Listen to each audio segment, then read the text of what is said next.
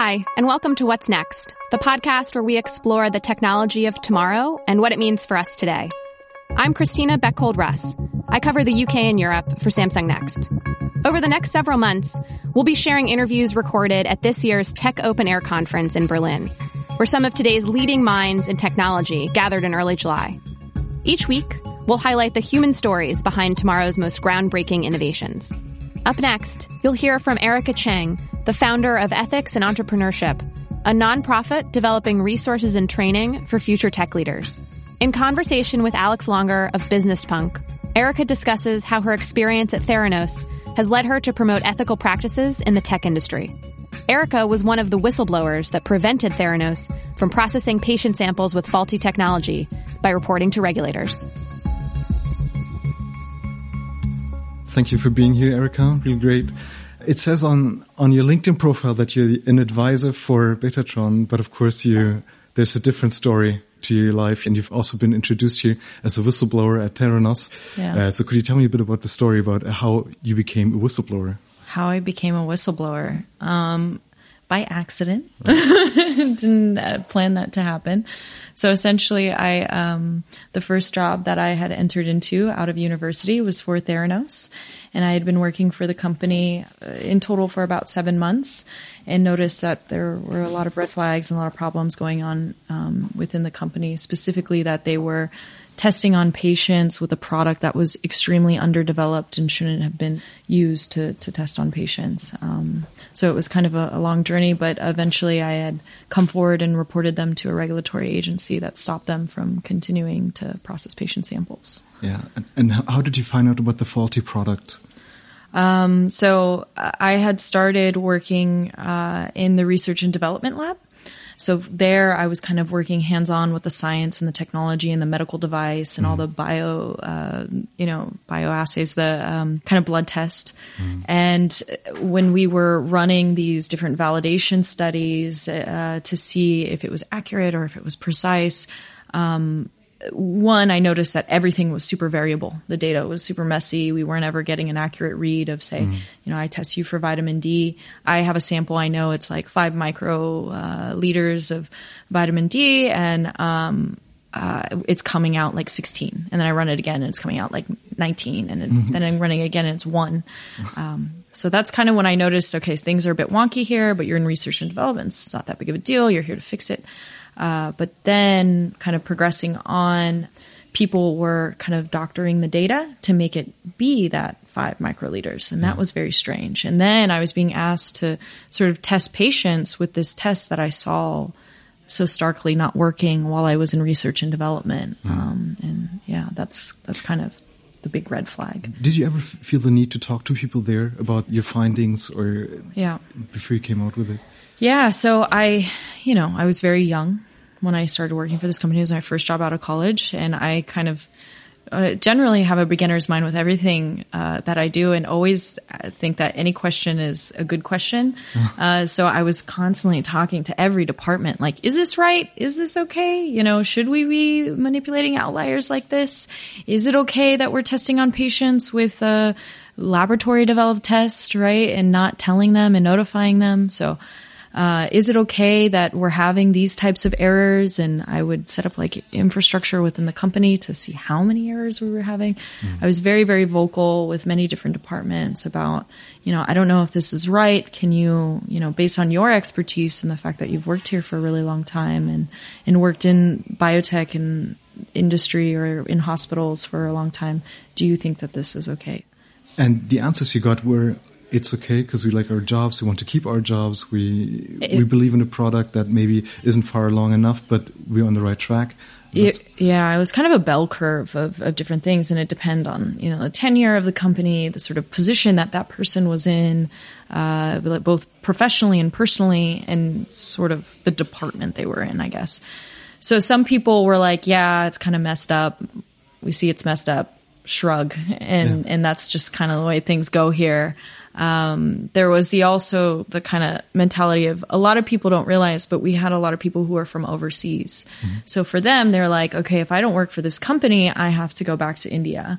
And that was kind of overhanging them in the way that they dealt and approached working within the company. A lot of people had kids, they had families that they needed to support. And so they were kind of like, okay, this is my job. These are the things that I needed to do. This is what I was hired for. A lot of people left as well. So there's very, very high turnover. Very few people. It was like a badge of honor if you stayed longer than a year, which is crazy to think. Especially for a biotech company where you need that kind of consistency and longevity over time to develop these technologies. But it was kind of a wide range. Some people were just sort of oblivious, and they were so enamored with Elizabeth Holmes and what she was doing and the vision that it was kind of like blinders were put up onto the sort of chaos that was surrounding you.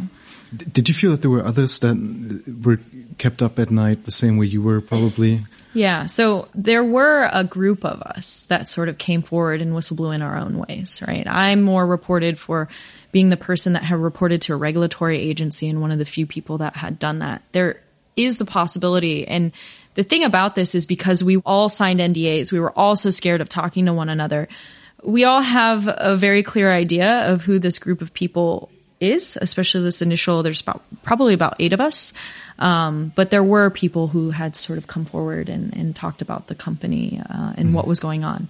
I think prior to about 2012, 2013, no one said anything because the company was in the research and development phase. So, you're playing in the lab. It's not that big of a deal. But it wasn't until about 2012, 2013, right around the time I joined, that we were actually launching the product onto patients, where the perspective and the kind of terms of what you're doing, the stakes are so much higher at that point because you're actually testing on patients. Yeah. And during those 7 months at the company, or how did this affect your private life? Or is there any, because it didn't exist. No, it didn't. How did that affect? I worked like 16-hour days. What did I do? I worked a lot. I lived in Oakland and commuted to Palo Alto. So that took at least like 2 to 4 hours of my day, just getting to and from work. And yeah, I just worked all the time. And you're in healthcare, so you frequently have to work weekends and holidays because you need the operation to run 24/7. But I was just working all the time. Mm-hmm.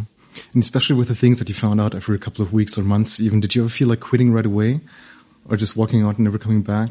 I really, even working in the company and seeing so many mistakes when I worked in research and development, I thought I was going to spend the next 10 years working in that company. Oh, wow. I was so committed to that vision. I really believed in what we were trying to build. And I really, was motivated to sort of build point of care diagnostics and see the vision come true. It may have not taken the manifestation that she had first set out, but, I had anticipated within those first 2 months or something. I was like, wow, you got really lucky. This is sort of a good fit for you and your personality and the things that you aspire to do in your life. But when you have these moments where your fundamental value, and in my case, it's like preventing suffering amongst people in general and to provide better patient care and to make that more affordable and accessible to communities that otherwise can't afford it. When those things are just so starkly violated, there was no way I could stay there. So you never had the temptation of being part of covering it up because you were committed to the product, you were committed to the idea? I think some of the inner turmoil for me and why, now I'm in the sort of limelight of doing this sort of thing, but I was still part of this thing, right? This thing that I didn't agree with, that there were still, no one talks about this, but there's still hundreds of thousands of patients whose stories have largely gone untold through this whole Theranos saga of what happened to them. What was the consequence of the fact that we were resulting out these patient results? And I was still a part of that storyline. So there's still a lot of inner conflict and turmoil, even though being this person who maybe shut it down, I was still part of that preliminary process before that. Mm-hmm. Yeah. And during that time and during your findings there, during your experience there, was there like a list of bullet points in your head to say, okay, we have to change everything. We have to change entrepreneurship. We have to decide on a new code of ethics, so to speak, for entrepreneurs? Was that something that you experienced there? Or has it always been in the back of your head? I mean, before? I think for me, this conversation of now embedding ethics within the entrepreneurial community, I've just always thought it was important, right? For me, I wasn't an entrepreneur. Like I wasn't one of these stories of, someone who I used to sell candy on the side of the road and made a bunch of money because I was born to be an entrepreneur. I mean, I worked when I was younger, but that was because I was poor and needed to make money to spend things, but not because I was entrepreneurial. I really saw business as this opportunity to make a big impact into people's lives, right? It was this really great kind of process where you could create sustainable organizations, you could build products that people really wanted and needed. And, I wanted to sort of align with that same front of like the reason I went into business, because this is the way that I thought I could affect society in a positive way. And when you're now part of this system and this infrastructure of starting these startups and seeing so many cases of them kind of like veering off and one claiming to want to change the world, but actually in action causing all these problems, this is what sort of ethics has just been sort of embedded in my personality and in who I am. But that kind of mobilized me to say, okay, no. We're kind of veering in a very wrong direction with the way we're building these companies, the products that we're building, how we're building, the organizations that we're making. And someone needs to step in and say, okay, we need to do this differently. Mm-hmm. You're always going to have these bad actors, these sort of weird cases. But generally, if we are a community that claims to wanting to change the world and make a difference and benefit humanity, let's align ourselves together and actually committed to that process. Yeah. And nowadays, like every startup starting out right now, always uses the word sustainable, uses the word green tech in some way or other. What's a good filter, so to speak, to see if they're serious about it, if they're not serious about it, if they just use the buzzwords? Yeah. Like what's your process on checking out? I mean, I think talking to people about it and paying attention for the people who provide criticism is really important. I mean, it's so specific on certain case for the sustainability case, right? Like talk to people that are going to just try and poke holes and say, is this actually sustainable? What could you be doing better? Not only taking your opinion of saying like, I identify with this thing, but also getting other people to sort of confirm and check and see if you're sort of committing to this vision that you're promoting and marketing, at least. And at Betatron, like what's the process there? Like how do you go about that? So Betatron, this was a really, you never plan kind of where you're going to end up in life, but I was really interested in Asia. I was interested in what was going on in the biotech industry in China. And I'm half Hong Kongese, so I landed in Hong Kong to start with and started working in tech investment. So most of what I'd been doing before was more on the science side of building products. And so this was the first time of like, okay, well, how do people fund these products? Effectively, we do general tech investments. So a lot of what they were trying to do was sort of fill the gap of in Asia, what you see are a lot of investment going on at the seed stage and at later stage, but not sort of the intermediary. And really that going over that chasm and that hump to later stage, you need people who are willing to fund and support these entrepreneurs through that process. So we did a lot of general tech investment. We were sector agnostic and we're trying to just get these very seed stage entrepreneurs to sort of building these bigger companies in Hong Kong and eventually all throughout Asia. So mainland China, Southeast Asia, mostly, and Hong Kong, of course, and Taiwan. And from your personal experience in the last couple of years, what are you looking for in an entrepreneur that would be funding worthy, so to speak? It can really range, right? And it really depends. I think the difference with Asia versus with the US, it really depends on what market they're serving as well, because there is so much diversity within the region. Mm-hmm. And for Asia and Hong Kong specifically, you want someone with a lot of domain expertise. You don't necessarily need someone who's a very good software engineer, because you can build out software engineering teams really quickly and at scale and very affordably. But you need someone who really knows what their industry and sector is, and also is very adaptable and very flexible and aware of the fact that things change and move so fast and the pace and competition is so fierce all throughout Asia. So those are kind of generally the factors we look for. Okay. And maybe coming back to Theranos, I mean, this has been told in a major way now, just recently. Did you ever think this would be like a pop culture phenomenon? No. That people all over the world would be talking about and just binging it on the weekends? No, Okay. no. It has been wild, right? I really thought this would be just something that like, oh, this unfortunate case that happened in the Silicon Valley. And there are many fraud cases and scandals that happen actually for much bigger tickets. If you go on the SEC's website, you're like, holy crap, right? Like these people defrauded, billions of dollars and no one hears about it. But yeah, I didn't anticipate that it would be such a big case and that it would, the first time I was sitting in Hong Kong, which I was pretty isolated from what's going on in the Valley and the rest of the world and saw bad blood, I was like, whoa, this is wild, right? Like, I can't believe it's made it all the way over here. Yeah.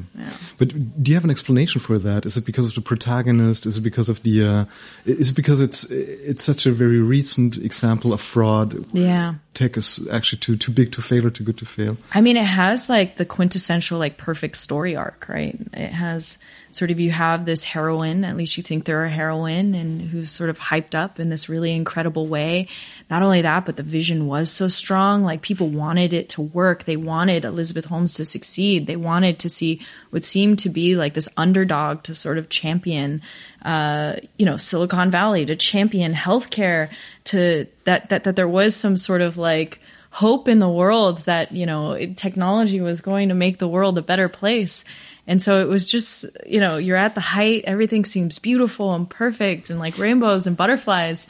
And then actually, no, that's not the case. It's this big, unfortunate, it's like all built on this house of cards. And then you have that decline and the chaos and madness and sort of downfall of the scenario. And so it was predisposed for Netflix. I guess so. Yeah, unfortunately. Okay. And just the depth of the deceit and the lies and the bizarreness, like it was there's so many things that went on, like you couldn't even write that in fiction because people would find it too absurd. Right? You mean there'd be too many logic holes? Yeah, they'd be like, really? No, this couldn't be true.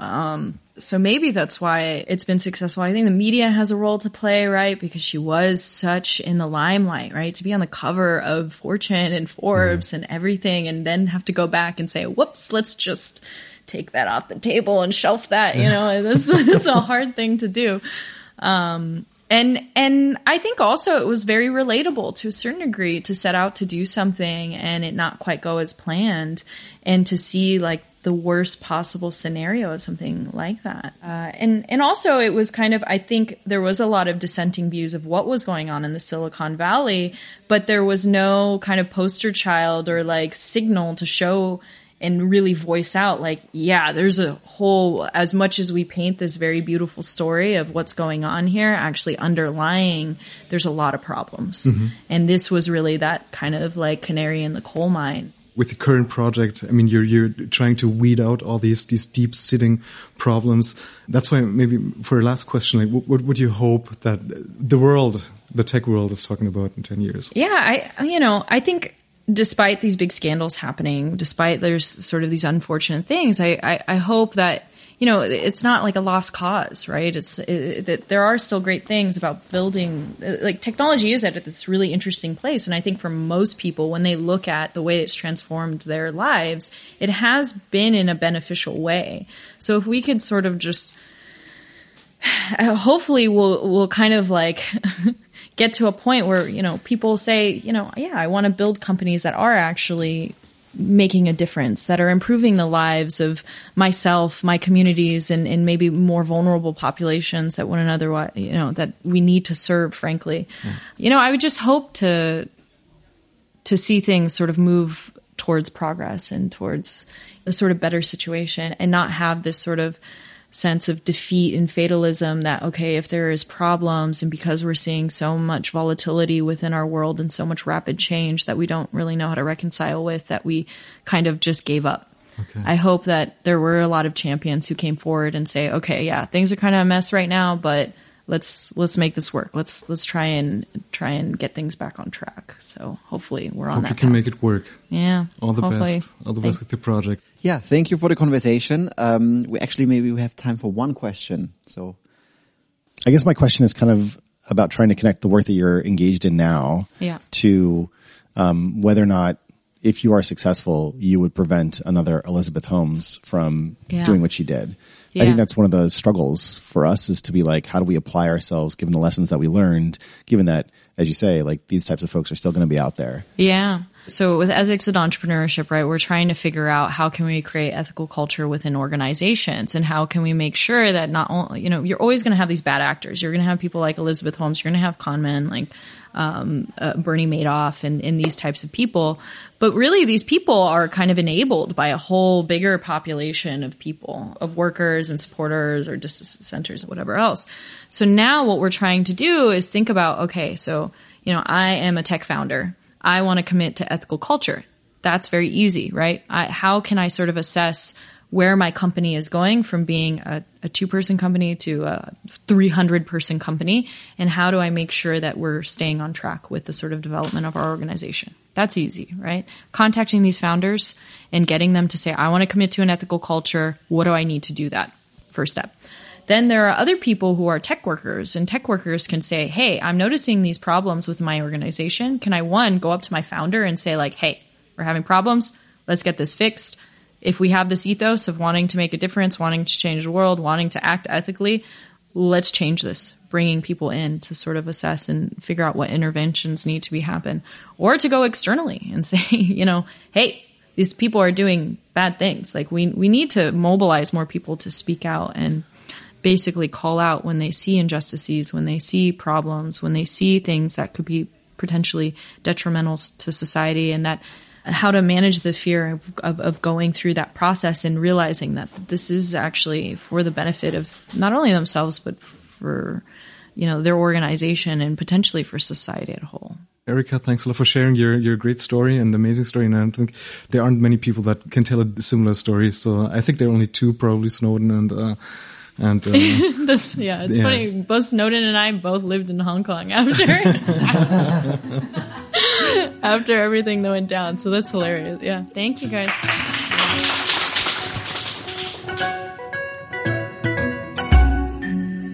Thanks for listening to What's Next. We're currently releasing a new episode every week from this year's Tech Open Air Conference in Berlin. Be sure to subscribe, rate, and review.